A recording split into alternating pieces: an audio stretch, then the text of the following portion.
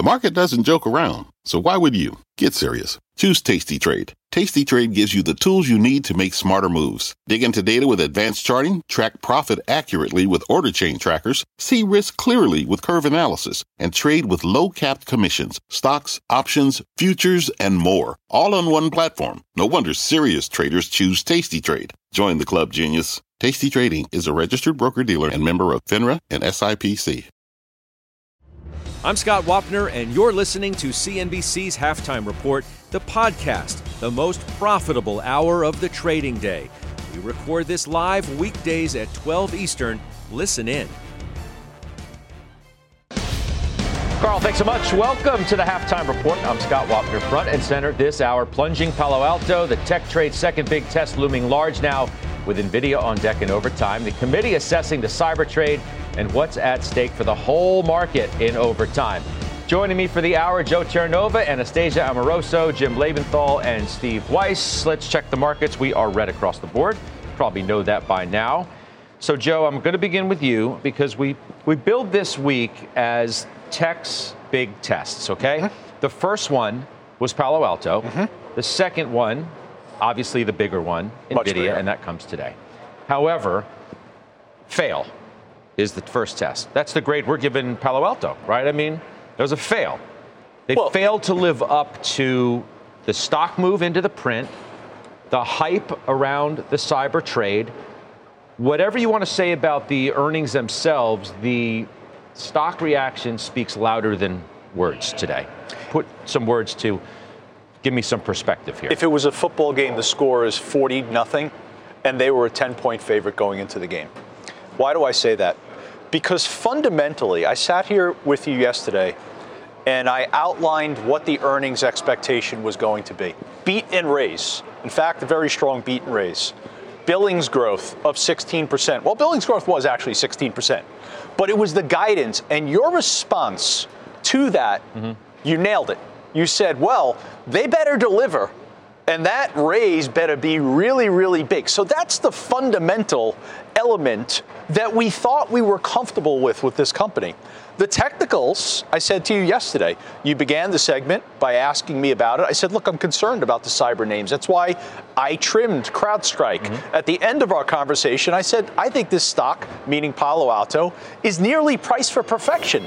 So I was highly skeptical of the technicals. I never thought I had to be skeptical of the fundamentals as well. So this was an absolute 40-0 blowout when they were the favorite. You see the response today. By the way, just to be clear, I own the stock personally at a lower level at around 242. The index has Palo Alto in it at that same price level.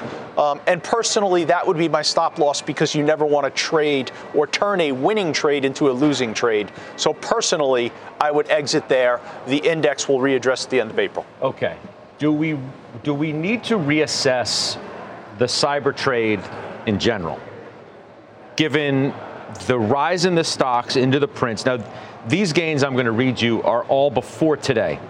Over the last 3 months, Palo Alto was up 40%, CrowdStrike 56%. Now, Fortinet's only 31% and Zscaler only 30%. But these stocks have ripped their, outside of just pure AI, absolutely one of the hottest trades of this year. Everybody's talking about it, got to be in cyber, blah, blah, blah. Do I need to reassess this now? Glenn Kacher was right when he was on with you on Closing Bell, and he talked about this, and he talked about that the valuations were rich, and he felt as though the trade was exhausted. And I think technically we all recognized that there was an overbought condition.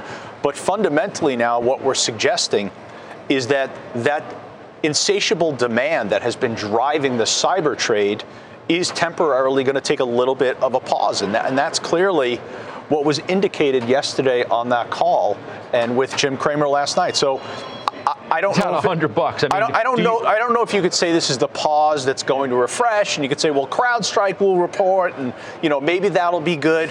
I just think it's all about you set expectations as an investor. Right. I think the expectation that you have to have with the cyber trade is, okay, where am I in at? Am I in at a good level? If you are, then you give yourself a little bit of the benefit of the doubt in terms of where your stop loss is on the trade. But your expectation moving forward can't be as enthusiastic as it was over the last 3 to 6 months. Where are the dip buyers?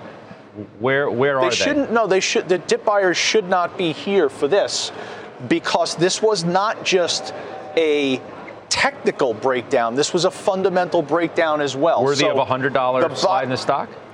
Yeah. And some of these other names like CrowdStrike, as we see that, the sympathy decline, if you want to put it that way, is, pervasive across the space today. There's, a pretty good decline for CrowdStrike. CrowdStrike's actually bouncing a little bit. I think Palo Alto, I think the decline today is warranted because so many people were long the name, and that's when it was a crowded trade. Absolutely. How do you, Anastasia, view this? Well, I would be a dip buyer, not necessarily of this particular stock, but of the space more broadly. And Scott, you said, do we need to reassess the trade? Reassess maybe, but exit, I don't think so. I mean, I think what happened with Palo Alto is a little bit specific to Palo Alto, because there's clearly a change to how they want to structure their contracts and some of the incentives that they're giving their customers. But one thing that you heard loud and clear from the CEO and also from the analyst notes that came out overnight is that cybersecurity demand is not going anywhere. It is still strong. There's no problem with demand. There's no problem with pipelines.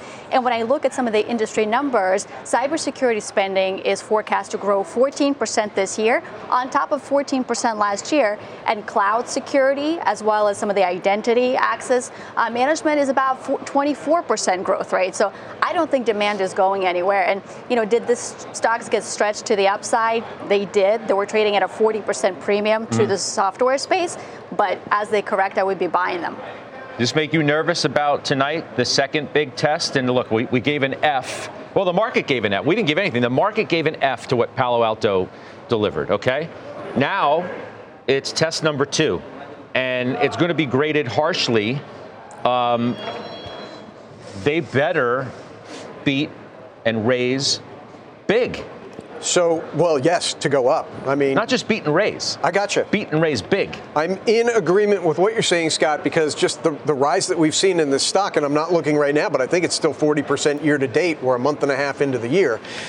So there is still a lot baked into NVIDIA's stock price. I think I've got to go back to Palo Alto Network to discuss NVIDIA, because I think there's 2 explanations for what happened to Palo Alto Network in terms of its guidance. Either there's something dramatically wrong in the cybersecurity space, which, Anastasia, I agree with you. That's highly unlikely. We know we need cybersecurity, and we know that the technology ecosystem is expanding and will need more security. Okay, so let's put that aside. The only other explanation that I can really come up with, and this does make sense to me, is that corporate IT budgets are finite. They're not infinite. You can't stretch them forever. There's only so many dollars to spend on IT. They're not spending it on Palo Alto Networks, at least not for the next quarter or two. They're not spending it on Cisco, at least not for the next quarter or two. Where are they spending it? Well, most likely, I think they are spending it on NVIDIA chips. At some point, that will end up with double ordering and too much inventory at customers. It's not where we are now. I do think, now listen, there's no way for me to prove this, but I think you'll get a modest beat and raise here. I don't think it's going to be enough, frankly, with 40% still year-to-date baked into NVIDIA's stock.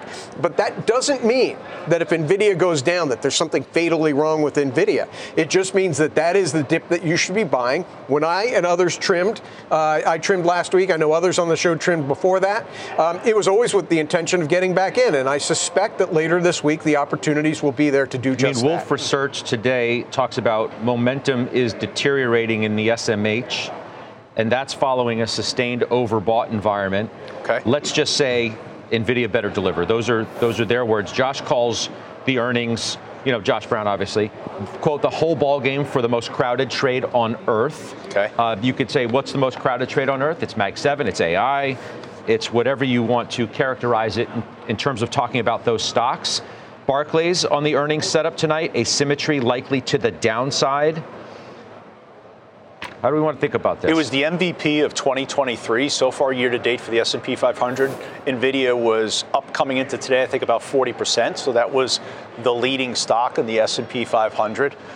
This is a universally well-known stock. This morning in Lower Manhattan, I dropped my car off. I got out of the car. As I began to walk away, the parking attendant yelled at me, "Hey, Joe, what do you think NVIDIA is going to do tonight?" Did. And my response was, I think if you're long the stock, it's time to sit on the sidelines and watch. If you need to be active, you're doing it in the options market. I think you have to have the discipline, if you are not long this stock, to say, I missed it. and at some point in the future to reassess and re-enter the trade. Might be in 2 days, Joe. Could be tomorrow. It might be, but no one knows They that. may knock it out of the park. They may not. Listen, this could be last May. So this is the conversation. Again, by the way. Nobody knows. Nobody knows what the numbers are going to be. And even if you had the numbers today, you wouldn't know how to trade it. You wouldn't. No. Well, if you look at the last couple of quarters, they did beat and raise, but the stock really didn't do much. And I personally think that we might get the same reaction this time around. This is NVIDIA. They're likely to beat and raise, first of all, because they do have the history of that on their side. And second of all, when you think about hyperscalers and what they have been saying about cloud CapEx, and especially artificial intelligence CapEx, they're in acceleration mode. And that's not a couple of quarters. I think that's going to be a couple of years. So I see scope for NVIDIA to come out and say, that it's not just the 2024 demand story for them, but also 2025. Having said that, the bar has been raised significantly higher. It seems like once NVIDIA got to that 650 threshold, a lot of analysts came out and they raised their price targets to 750. So the bar has been reset. So even if they beat and raise, I'm not sure the stock actually rallies. There's like $800, $900 price targets. The options market, by the way, Joe's pricing in a near 9% swing on earnings. That's a $150 billion worth of market cap. But to your point, Scott, the stock very easily could have the type of response that it had last May, where it went from 305 to 379 on the open from May 24th to May 25th. There's such a variability in what the outcomes could be for NVIDIA this evening. But the one thing that I think everyone has to understand is that the stock is working off some technically overbought conditions. If it advances further, it will be even more overbought, and that overbought nature could extend over a period of time. The bigger question is, what's the effect on the market? Do you get the broadening out if, in fact, NVIDIA takes down the technology complex? Okay. Weiss, I think we got your shot back, I'm told. So let's bring you into the conversation, too, in terms of what you think is really riding on tonight. You have now Palo Alto in the rear view. Stock's getting hammered. The bar has got to be incredibly high for NVIDIA. Just to refresh everybody's memories, I just said the whole ball game for the most crowded trade on earth is how our own Josh Brown views NVIDIA. He's trimmed 20% in the last, couple of weeks or so. How do you see this? Yeah, well, first of all, it's annoying to me. It's annoying because I didn't own the stock on the way up. And despite not owning the stock, what Josh is telling me is that it's going to impact my other holdings, Meta and Microsoft, et cetera. And I find that annoying. But putting all that aside, I disagree. You have to go along with what the narrative is going to be. So the question is, did Jensen Huang telegraph to the market when he talked about capacity being tight, that the biggest issue he had was getting capacity from Taiwan Semi, which I own? If that's the issue, if it's demand outstripping supply and he can't get the capacity, it's a lot different than double ordering, than weakness, etc. But in terms of what it does to the others in the group, such as Meta and Microsoft, I don't think it does anything. You have to believe that the AI, evolution is going to die right here and now, and that's just not the case. So yes, it's a very high bar for NVIDIA. I personally think that if they meet the number and they come along again with the appropriate dialogue during the conference call, we'll be okay. Sure, it'll knee-jerk down, but it's not going to be disaster. But it doesn't really inform what the fundamentals are for the other stocks, only for what NVIDIA is. No, but it certainly is.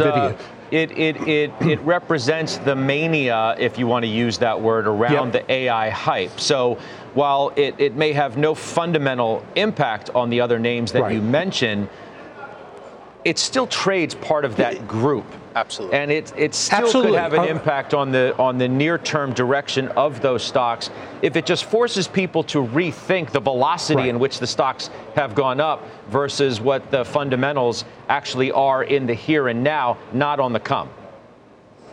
Exactly. And I'm not disagreeing with that. If NVIDIA misses, everything's going down. There's no question about that. But in terms of what bounces and how soon it bounces, I think you'll get a great buying opportunity in the others. Whereas I wouldn't take the buying opportunity in NVIDIA because it's still overvalued, like I wouldn't take the buying opportunity in Palo Alto. So NVIDIA is a victim more of the analysts that continue to raise numbers, even during the quiet period when there's no information they can get from anywhere, from any company, because they were all in the quiet period. So that's what you have to be careful of, that momentum. So Absolutely. It's a binary event tonight. Unlikely it won't be binary. But let's not forget, we also have the Fed minutes in between. So I don't think that really changes the direction tonight. Right. Not for the better, possibly could change it for the worse. But yeah, I mean, it's, I think you got to take a look at the long road ahead, not just the next few days. Yeah, good points you make. Let's bring in Bill Baruch, one of our committee members, because he is making a move in NVIDIA ahead of the print in overtime. He's joining us on the phone today. So you've trimmed NVIDIA. You've also trimmed it by 20%, right? You also trimmed AMD, but tell me about NVIDIA. Wow, trimming it into the print when the stock is down, what is it, down 8% or so in a couple of days? It is down 10% from the high, yeah. We did trim it yesterday into the close, and when it bounced back a little bit, so I was very happy with the sell price. But, again, it has fallen about 10%. So I think some of the air is coming out a little bit, which is I think a good thing here. We trimmed it 20% yesterday. We also trimmed it 33%, about a third, ahead of AMD's earnings. So we've reduced this and really just monetizing the move that's happened.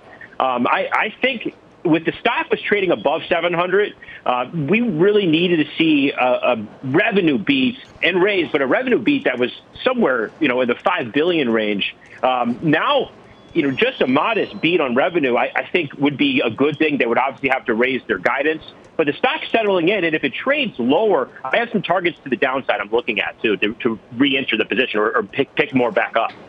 You think we get dip buyers pretty quickly if this stock goes lower?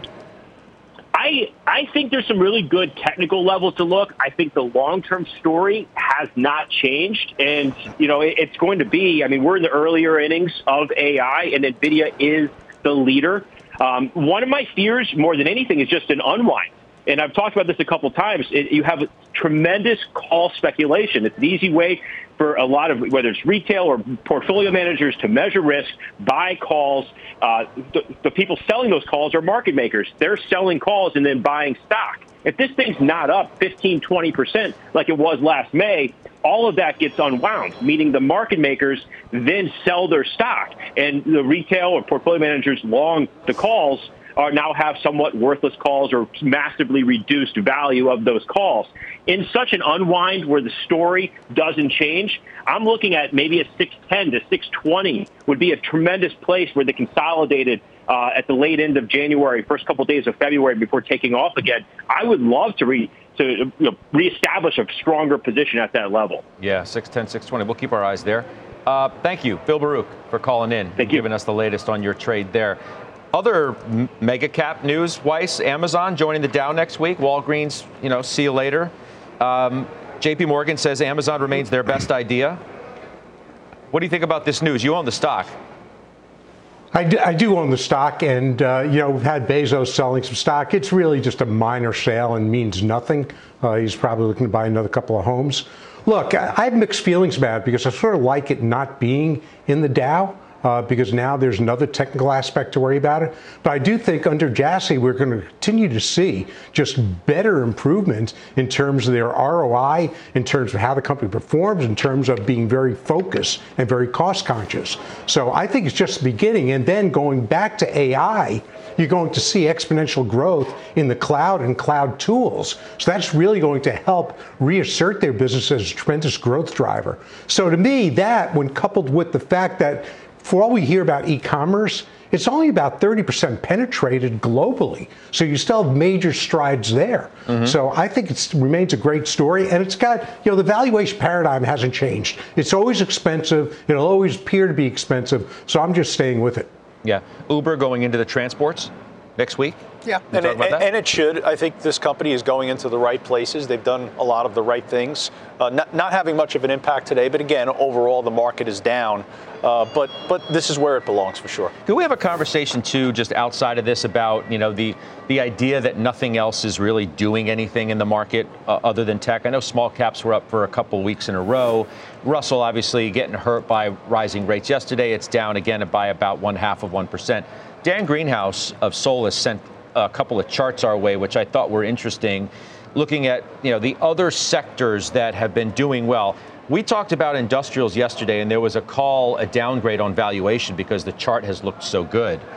But the idea that a lot of stocks in these other sectors have been doing pretty well.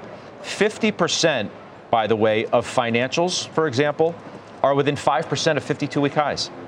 50%. 42% of industrials are within 5%, Jim, of 52-week highs. So just before we go to industrials and financials, can we broaden the universe to the equal weight S&P 500? And these just facts, okay? Now the equal weight S&P 500 is up 2.6% year to date. Fix your mic. It looks like it's about to take a nosedive.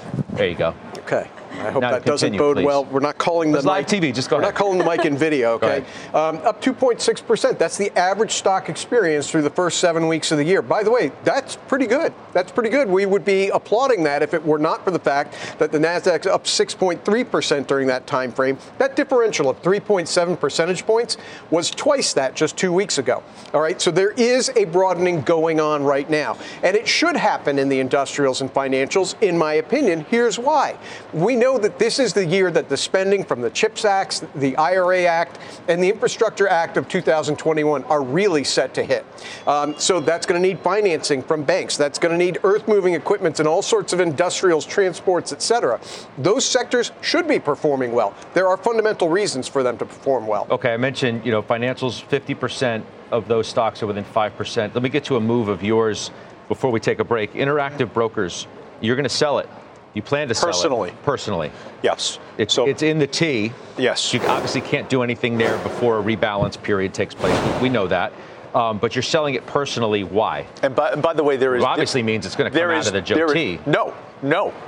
It does not mean that at all. No, because quite candidly, in terms of momentum, it is red hot, very strong. In terms of quality, it's doing well also. Well, why are you selling it personally? Well, let's go back to when I bought it and why I bought it. I bought it in the first days of January.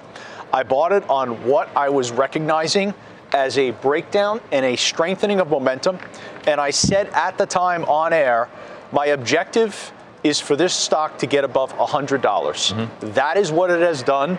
That's the reason why I increased my exposure to this name beyond just owning it significantly in the strategy. I also wanted to own it personally. So I bought it at 85. I will sell it out on the close today, and I will ring the register, and the trade did exactly what I intended it to do. Okay, so we will take that break, and when we come back, we'll just play a little bit more on this idea of, look, 50% of the financials are within 5% of their 52-week highs. One is not within any percent because it is at a new high today. It is JP Morgan. It's coming off of a new high. It's been a really great rally for that stock. We'll talk about that and the financials more specifically, and we'll do it next. Are you following the Halftime Report podcast? What are you waiting for? Look for us in your favorite podcasting app. Follow the Halftime Podcast now.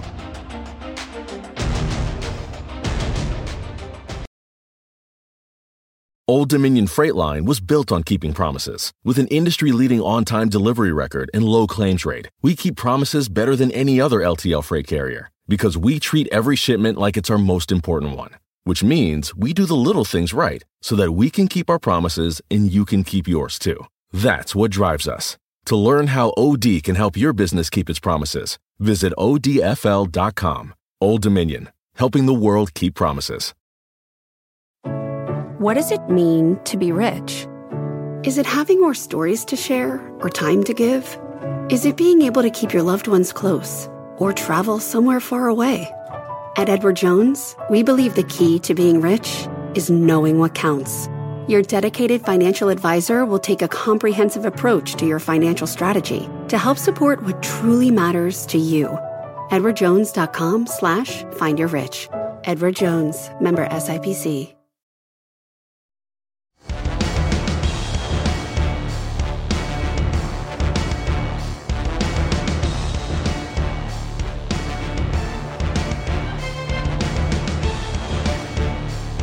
All right, welcome back. We are watching shares of JP Morgan. I mentioned there, look at that, highs of the day. It's a new high. That stock has been on a big run, Jimmy, up 46% since the end of March of 23.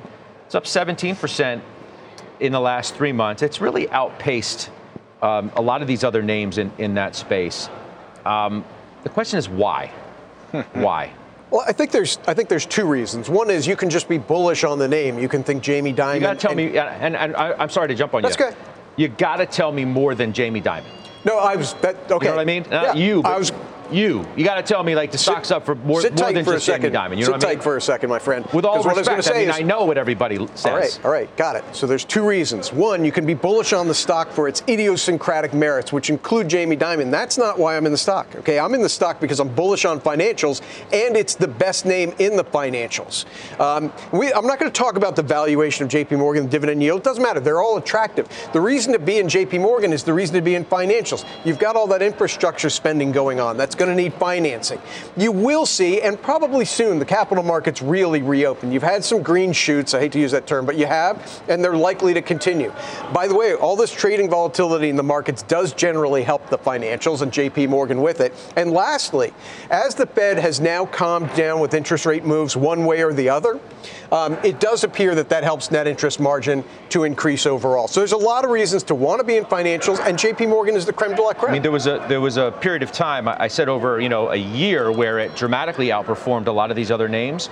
Over the last 3 months, there's been a huge catch-up. In fact, it's not the best performer over the last 3 months.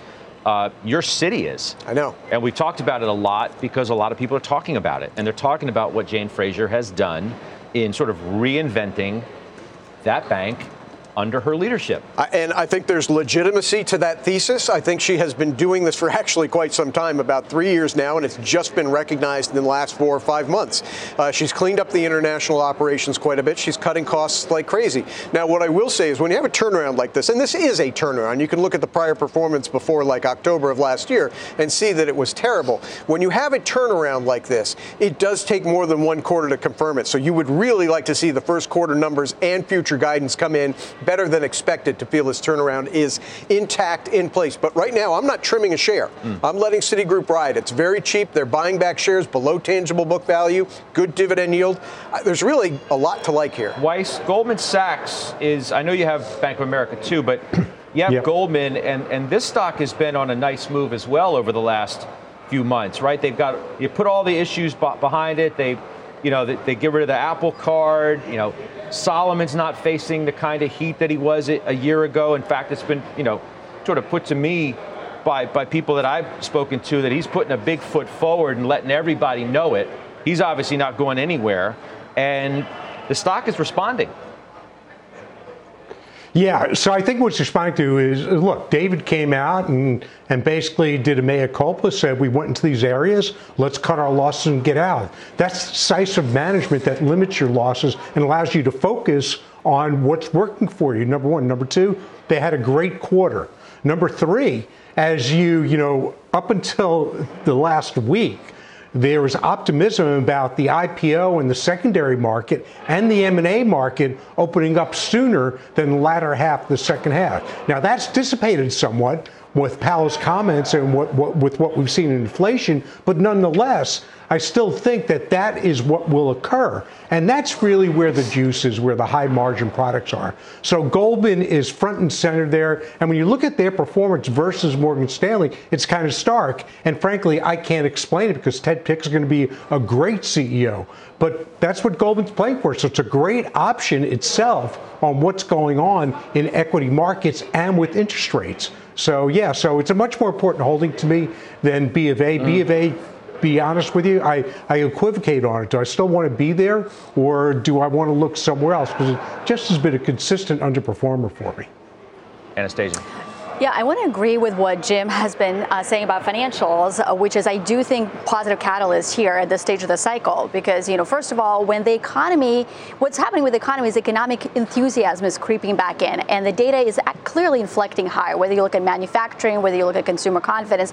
During those periods of time, financials tend to perform quite well. And of course, we do have rate cuts that are still on the table. But there's one other thing that is making me more positive on financials, which is the consumer.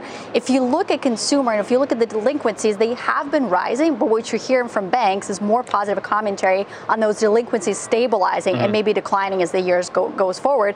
So that means if they've provisioned for those loan losses, for those delinquencies, they may not have to do quite as much going forward. And then the last point is that pickup in market activity. We do expect that more and more private equity sponsors will be looking for exits this year. We're seeing the leverage finance deal activity pick up quite a bit this year. So more exits, more capital markets. That bodes well for the likes of JP Morgan as well. All right, let's get the headlines with Kate Rooney. Hi, Kate. There, Scott. President Joe Biden will sign an executive order today to give the Coast Guard the authority to respond to cyber threats and will require ships and ports to strengthen their cybersecurity. The White House says it will also invest billions into port infrastructure, including domestic manufacturing of cargo cranes to counter many of that China built in with advanced software currently in some of those U.S. ports. The mother of Russian opposition leader, meanwhile, Alexei Navalny, filed a lawsuit with a Russian court demanding that her son's body be released. According to a Russian state news agency, a closed-door hearing is scheduled for March. Navalny's team said that his mother had not been able to find where his body is being held. And Intuitive Machines' Odysseus moonlander has entered the moon's orbit. That's according to a statement from the company. It comes ahead of its moon landing attempt on Thursday. If it is successful, it'll be the first U.S. lunar landing in over 50 years. Halftime Report returns right after this break. B2B selling is tougher than ever, and we feel your pain. If you're struggling to close deals, consider giving LinkedIn Sales Navigator a shot. This sales intelligence platform helps professionals like you engage high-value customers, drive higher revenue, and increase sales performance. Sales Navigator also guides you in targeting the right buyers, highlights key signals such as job changes or which accounts you should prioritize, and uncovers hidden hot prospects so you can find those buyers that are most likely to convert. Fueled by LinkedIn's 1 billion member platform, Sales Navigator gives you the most up-to-date first-party data, enabling you to unlock conversations with the people that matter. Right now, you can try LinkedIn Sales Navigator and get a 60-day free trial at linkedin.com/halftime report. That is linkedin.com/halftime report for a 60-day free trial. Let LinkedIn Sales Navigator help you sell like a superstar today. Just go to linkedin.com/halftime report and get started. All right, we're back. Let's get to Bob Pisani with today's ETF Edge. Hey, Bob. Hey, Scotty, good to see you. After huge inflows last year in short-term Treasury and money market funds, 2024 is already seeing some change in investor sentiment towards bonds in general. So what's in and what's out in bond investing? Let's talk to the man who knows all the answers to that. David Botzett is the Schwab Asset Management's head of innovation and stewardship. Schwab is the fifth largest ETF provider with over $300 billion in assets. Thanks for joining us, David. So we were at the ETF conference last week. We were talking about this in Miami Beach. 2023, all about short-term treasuries, money market funds. But things are changing in 2024. What's hot now, and where should investors be positioning themselves for their bond portfolio? You know, what we're seeing is positioning more in the intermediate part of the curve. And in fact, you talked about short-term. Ultra-short bond ETFs took in big flows last year. January of this year is the first month we've seen outflows. So inflows right now into intermediate terms. So intermediate to you is what, 3 to 5 years? 3 to 5 years, going out as long as 10 years in some cases. Okay, so what's seeing outflows right now? I know TIPS was really hot a year and a half or so ago, but inflation's going down. So yes. TIPS would not be as popular, right? I mean, what's not popular? Where are you seeing outflows? TIPS is not popular, so we saw in the second half of last year, TIP outflows significantly. Ultra short, as I mentioned, seeing outflows in the first part of this year as well. Yeah. So corporate bonds, now we've had a huge rally at the end of 2023. Prices went up, yields went down, and the yields have been backing up a little in the last month or so. It's very interesting to watch that happen. But the corporate yields are great, 5.6%. Your intermediate term corporate yield, 5.6% right now, and 4.3% for treasuries. Can you make a case for why investors should be owning corporates with a higher yield over treasuries right now? I think what we're seeing is exactly what you point to, that yield differential. You're seeing upwards of 100 basis points in incremental yield for very similar duration exposure. So what do we do now? I mean, what are you telling? You've got a huge portfolio of bonds. You've got over $30 billion in assets under management just there. What are we dealing with right now? Yeah, we're seeing a lot of people and talking to a lot of people about extending the duration on the fixed income portion of their portfolio, getting that incremental yield from what they could potentially see short-term rates in the second half of the year. And the reason you should not be so much in short-term and now in intermediate, just explain it to the viewers. Why should they be thinking about that? Well, because right now we're at a point where interest rates are more likely to come down than go up. We know that the Fed is kind of taking their foot off the accelerator of raising rates. So when you're in longer dated duration and interest rates start to come down, you not only get the income, but the price appreciation. Good. Thank you for explaining that. We're going to have a lot more coming up on bonds and stock portfolio for 2024 and where you should be positioning that. That's coming up on ETF Edge today, 1:10 p.m. Eastern Time. David will be joined by Nate Geraci. He's the president of the ETF store. That's etfedge.cnbc.com. Scott, back to you. All right, Bob. Appreciate that very much. Bob Pisani coming up. We have some other committee stocks on the move today. We'll give trades on Diamondback, Public Storage, and more. We're back after this. Black-owned businesses grew almost 5% from 2019 to 2020, according to the most recent government data. That's lower than Hispanic and Asian American business growth. Experts say more action is needed to further these advances. Celebrating Black heritage, I'm Sharon Epperson.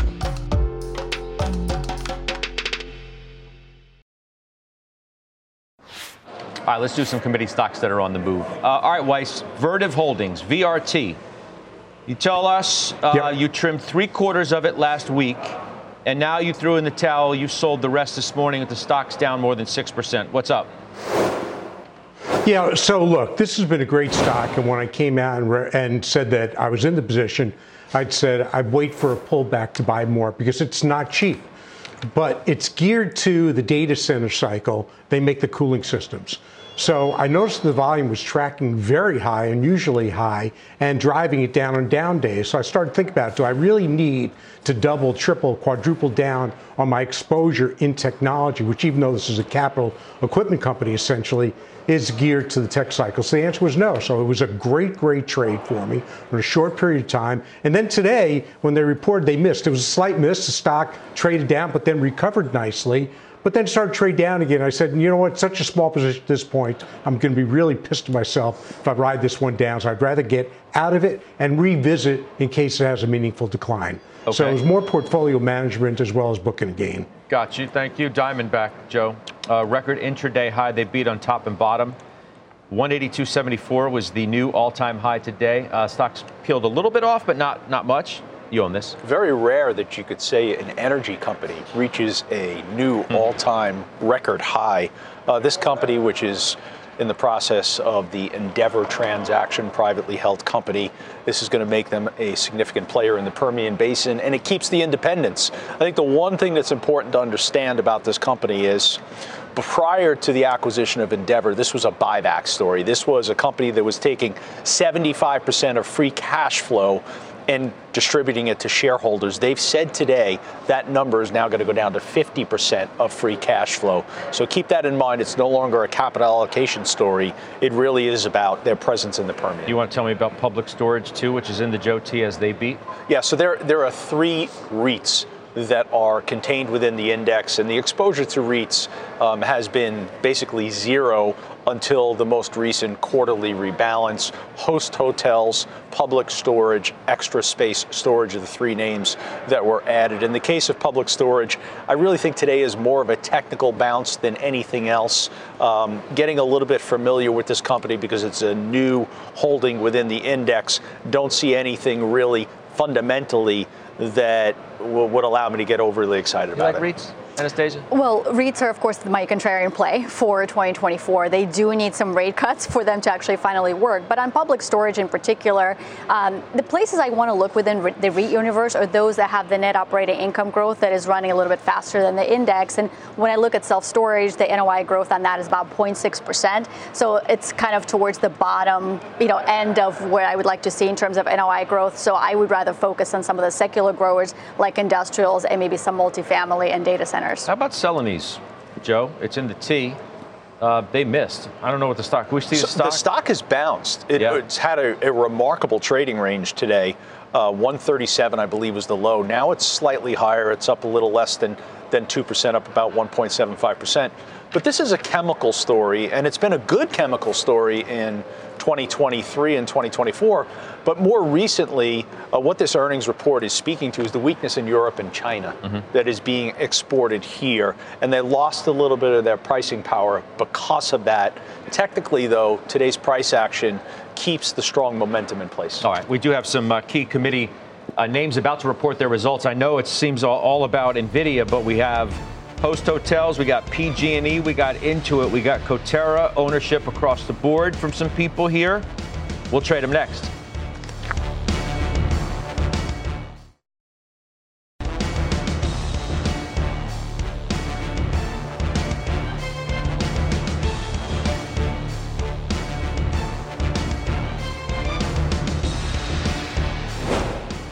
Let's talk some more earnings. Wednesday, that's today. After the bell, Host Hotels, Joe T. Now, this is the one REIT that I do have some enthusiasm about. This is Richard Marriott, chairman of the board. You're getting exposure here to the affluent consumer through the portfolio of properties that they have throughout the United States, Canada, and Mexico. Ritz-Carlton, Naples, wonderful place. I would expect a strong earnings report, and the stock is trading near a 52-week high. Did you refresh my memory? The other travel-related names that you had in the T, you bounced, right? Liquidated Marriott, liquidated Booking Holdings. Expedia, do you have that? Expedia is still in the index. Okay.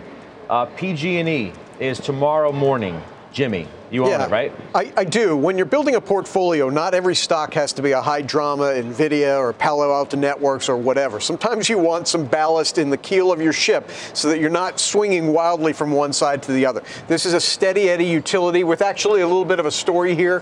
4 years ago, they came out of bankruptcy after a bunch of forest fires out in California, reinstated the dividend recently, exquisitely well run by the management there.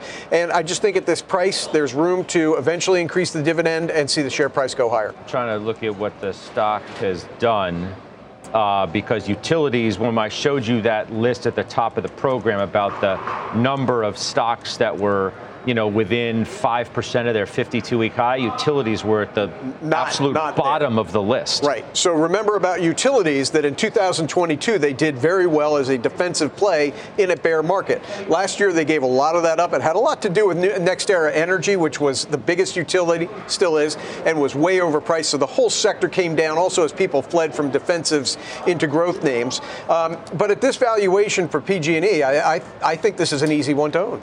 Okay. Intuit is Thursday morning, tomorrow morning. Joe, it's in the Joe T. Added last April, been very strong performer throughout 2023. Here we are in 2024.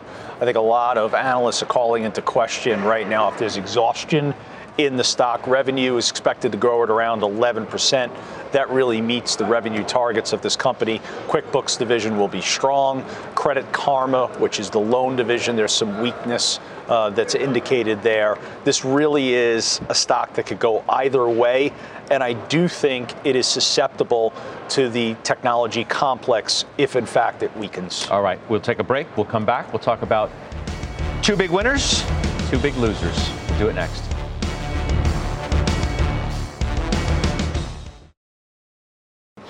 All right, let's talk about two big winners and two big losers today. Winners, Garmin's on my list because it's up nicely after the company beat EPS and revenue. You own it in the Joe T. And this is a margin story. Added to the index last July. Margin came in very strong, gross margin at 58.3% relative to the expectation of 55%. Buyback, dividend, strong management of the balance sheet with obviously some very powerful momentum recently. Losers, SolarEdge. Can we see that one? Because it's getting hammered today. That's after mixed results, a smaller than expected loss. Revenue guide, though, for the first quarter was well below expectations. We don't have any ownership specifically on that, but you have been looking, Anastasia, at solar stocks? That's right, because clients have been asking about it. Some of them do own it, and it's been a really tough trade to own. And unfortunately, while I think a lot of negativity has been priced in, I just don't know what the positive catalyst would be aside from rate cuts. The reason why the space struggled so much, if I look at the leverage ratio for some of these companies, the net debt to EBITDA is about 6 times. You compare that to a tech company where it's a lot of the times it's less than 1. So it's a lot of leverage for these stocks.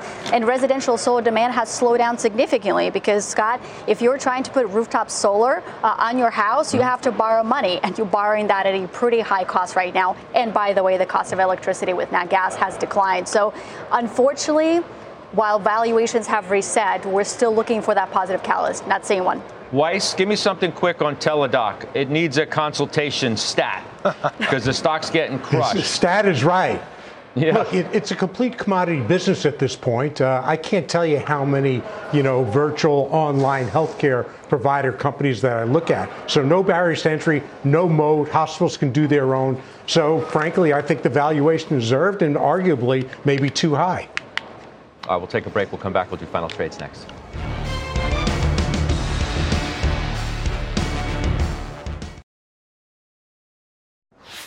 All right, can't wait for closing bell a couple hours from now, 3 o'clock Eastern time. We're going to drive you right up to NVIDIA's numbers. Josh Brown, Bryn Talkington, Stacey Rasgon. We're also going to have a conversation with the former Dallas Fed President Robert Kaplan about what the Fed may do in the meetings ahead. I hope you'll join me then. Weiss, final trade. What do you got?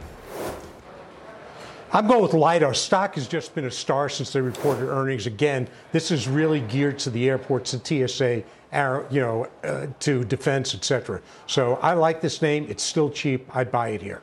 Jimmy Chalet. General Motors. Look, I know we talk about this thing being dead money for a while, but it's at the top of its 2-year channel, and there's fundamental reasons for it to break out. You like Jimmy Fondue?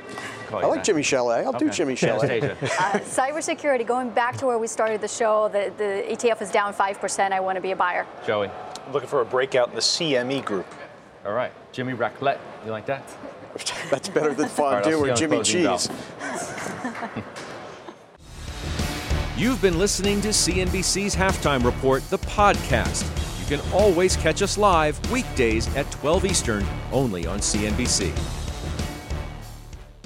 All opinions expressed by the Halftime Report participants are solely their opinions and do not reflect the opinions of CNBC, NBC Universal, their parent company, or affiliates, and may have been previously disseminated by them on television, radio, internet, or another medium. You should not treat any opinion expressed on this podcast as a specific inducement to make a particular investment or follow a particular strategy, but only as an expression of an opinion. Such opinions are based upon information the Halftime Report participants consider reliable, but neither CNBC nor its affiliates and or subsidiaries warrant its completeness or accuracy, and it should not be relied upon as such. To view the full Halftime Report disclaimer, please visit cnbc.com/Halftime Report disclaimer. The spirit of performance defines Acura, and now it's electric. Introducing the all-electric ZDX, Acura's most powerful SUV yet. While what powers their cars may change, the energy that makes Acura never will. Crafted using the same formula that brought them electrified supercars and multiple IMSA championships, the ZDX has track-tested performance that packs an energy all its own. With a premium Bang & Olufsen sound system and up to 313-mile range on a single charge, and a Type S variant with an estimated 500 horsepower, the ZDX is everything they said electric could never be. It was built with the driver in mind, just like Acura's been doing since the beginning. We could talk all day, but the only way to experience this electric performance is to drive it yourself. Unlock the energy and order yours at Acura.com.